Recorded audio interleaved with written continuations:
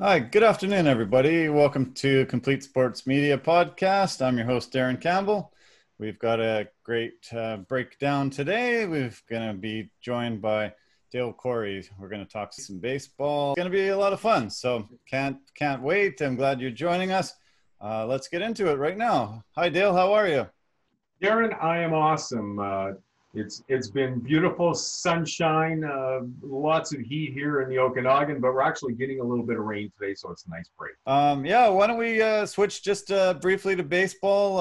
As I said, I haven't been focusing in as much, as usual, but why don't we talk a little bit about the National League East, where your Mets are kind of middle of the road right now, have a 5-8 record to begin with. They came out looking so well that opening day, and I thought, oh wow, this is going to be a great team. But yeah, they've struggled a bit coming out of the gate. Yeah, they've got some injuries now. Robinson Cano is out. McNeil is out. Cespedes didn't show up to the ballpark last week and then announced that he wasn't going to finish the season.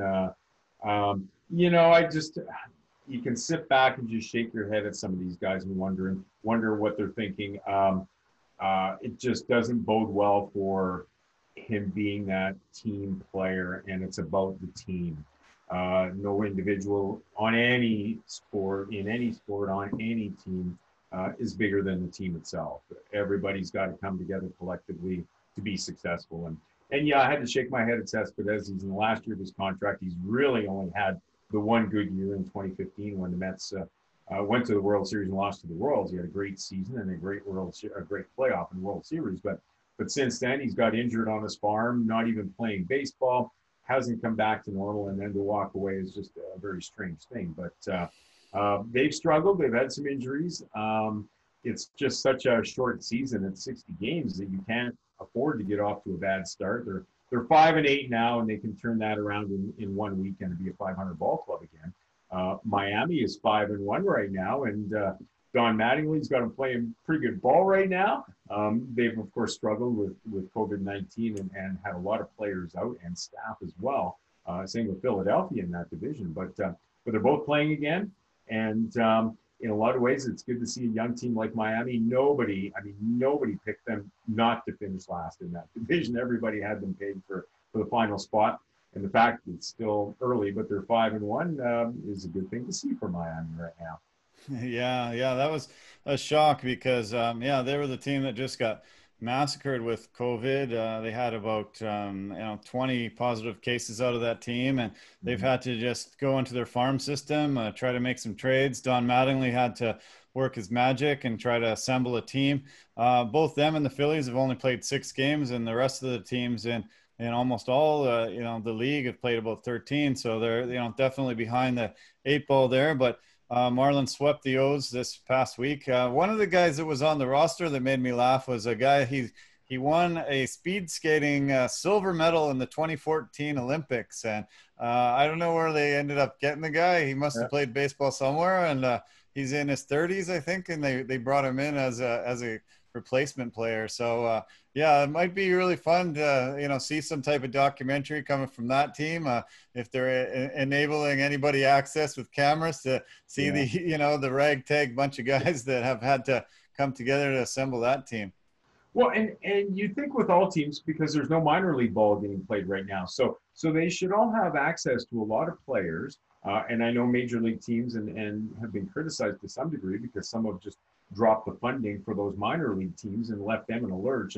And they really rely on the support of Major League Baseball just to keep going in a lot of cases. So, I mean, the Vancouver Canadians, single-A ball, are not playing this year. And I know you've had Rob on numerous times to talk about what's happening with them. And it was great to see a couple of weeks ago when they came out with the ability for fans to rent out Nat Bailey Stadium for a few hours and get everybody together. And I was living in the Lower Mainland. I'd have my ball team from Chilliwack in there, and we'd be renting that place out because we could have some fun for a couple hours. Yeah. But they're getting innovative in what they can do. But it's just unfortunate. But there should be a lot of young players, minor league players, that can't play ball right now, that have some talent, that are close to making it to Major League Baseball, that those teams should have access to. Their rosters are still limited, but there should be enough players out there that, in my mind, the rosters maybe needed to be expanded more in case somebody got into a bad COVID situation with a lot of players testing positive, that they'd have more players to have access to. But hopefully they finish the season. Maybe Major League Baseball took the wrong path in allowing teams to travel and play home games and obviously go to other cities as well. Unlike hockey and basketball that have hub cities, and basketball's got one, NHL has two, and because of it, there's been very few cases, I think, that we've heard coming out of those two leagues so far, whereas Major League players are going into airports, they're traveling on buses and moving around a lot more, and we've seen the COVID pandemic affect baseball much more than the other sports at this point. Yeah, yeah. No, I was disappointed in baseball's thought process on, we can make this work by traveling around. The MLS, NBA, and NHL all were really smart putting together this bubble, and there hasn't been cases, barely at all since they entered the bubble safe and sound and clear of COVID, and they've been able to keep it away. So yeah, we're hoping baseball can make it. There's lots of games to be had. Like I said, about most of the teams have played about 12, 13 games. Mets had 13 games in 13 days, so today's their first day off. They start a 7-game homestand tomorrow. They play Miami 3 games and Washington 4. So it'll be interesting to see Miami against your Mets, to see what kind of team they assemble. Stroman is going to be throwing a simulated game today, so that's good news. Hopefully he has a good result there and he can come back. And good news about Robinson Cano. Supposedly he's only going to need those 10 games from initial injury to get back at it. So I'm happy about that. I was really disappointed in Cespedes. He could have easily just came out and said, I just don't feel safe. I just don't think this, the way we're, going about it, I can stay away from COVID. But to just not show up, not call them, not answer their phone, just seems like a very immature type of move. And, I think, this could spell the end for him in New York, acting this way. Yeah, I think he's done in New York. I mean, his contract is over now. So essentially, what a way to go out. You sign a 5-year contract, and it was in the 130, 140 million range, I think, and had the one good season, hadn't played in 2 full years, left the 2018 season midway through and came back now for the 2020 season. But yeah, it's just a strange one. I mean, he's on the team I cheer for, but that matters not. I still have to question it. And how do you not be open with your teammates? You've come back to a training camp. You're 2 weeks into the season and playing some games now. At least have the gumption to come back to the ballpark, come into the locker room and say, hey, I don't feel safe. I'm sorry, guys, but I can't play anymore. But didn't show up. Nobody knew where he was, and then found out after the game he had let management know that he wasn't comfortable playing any more games. So, yeah, you can question some of that. He's the one that's, and it was his best opportunity, to come through in this 60-game season and perform well, since he hasn't played for a couple of years, and really write his ticket to another big contract for a few years. Well, now that's out the window, and everybody's got to be a little scared of signing Yoenis Cespedes because of all that. Yeah, definitely. Yeah, it's going to be hard. Yeah. Well, there have been some teams emerging as some of the front runners. We talked last time, Yankees and Dodgers were the 2 teams that were supposed to meet in the World Series, but yeah, we'll see how that pans out. Dodgers are 9-4, and the Yankees are 9-2. Yankees are dominating that AL East. There's no other team that's above 500 yet. The Jays are struggled to a 4-5 start. Hyun-Jin Ryu's looked good, but yeah, the Jays are just kind of sort of middle of the road, like a lot of people expected. Because of this short season and expanded playoffs, a lot of people had some hope that we would see the Jays, contending for a playoff position. But yeah, I don't know. 4-5 start doesn't look too good. The possibility of getting one of those wild card positions. Yeah, it's just tough for teams. I mean, they're only a game under 500, and it's not that bad, but you can't fall very far behind. You start to really lag back a little bit. You just don't have the games to catch up on. I mean, in the Mets case, they've had some good Augusts the last couple of years and put themselves into playoff contention and races. But when you only have 60 games. You can't get off to a 5-15 start or something like that and expect to come back in the final 40 games. You've got to really turn it around then, and that's unlikely to be the case. So with the Blue Jays, I mean, there's some great young talent there as well. I mean, it might take them that little bit more time to come together and gel as a unit, but there's a lot of talent there. Obviously, there's a lot of Blue Jay fans in Canada, being Canada's team that way, and they're in the other league. I wish them the best of luck. I'd love to see them knock off the Yankees and the Red Sox and some of those big teams a little bit more. But yeah, it's been a bit of a struggle to start off with as well. Yeah, it's too bad.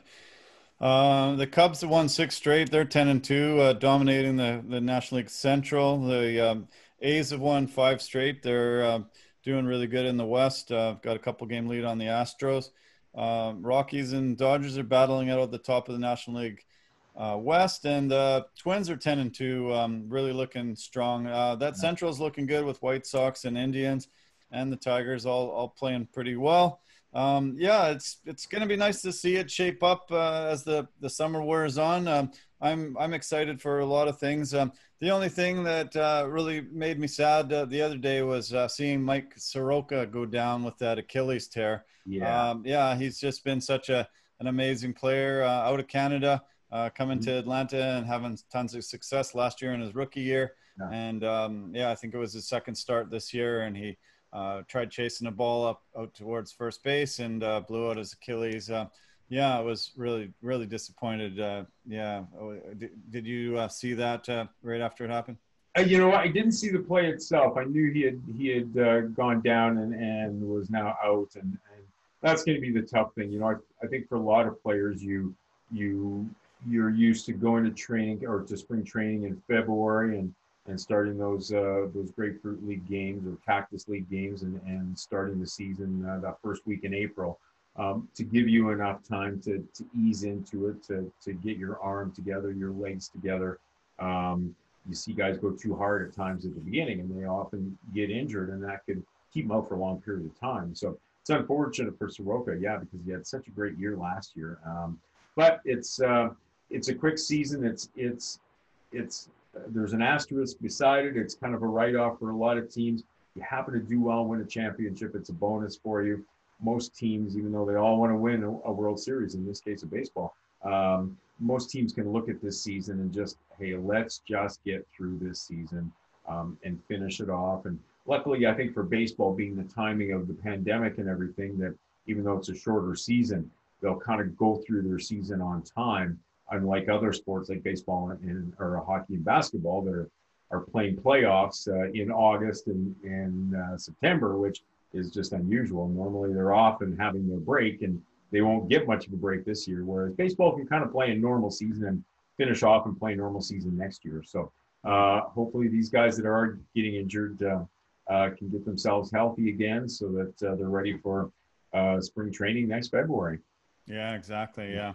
No, you're right. I'm glad you mentioned that, because it's good that they're going to finish in October like baseball normally does, and yeah, we'll be able to see the real playoff games when it really matters, and it's always fun to that October these baseball games are just a joy to watch, and so much on the line, and yeah, it's going to be interesting with more teams this time, but it'll go down to the real nitty gritty at the end of October, sometimes into just the early first week of November. But yeah, baseball's lucky for that, that it came around this time.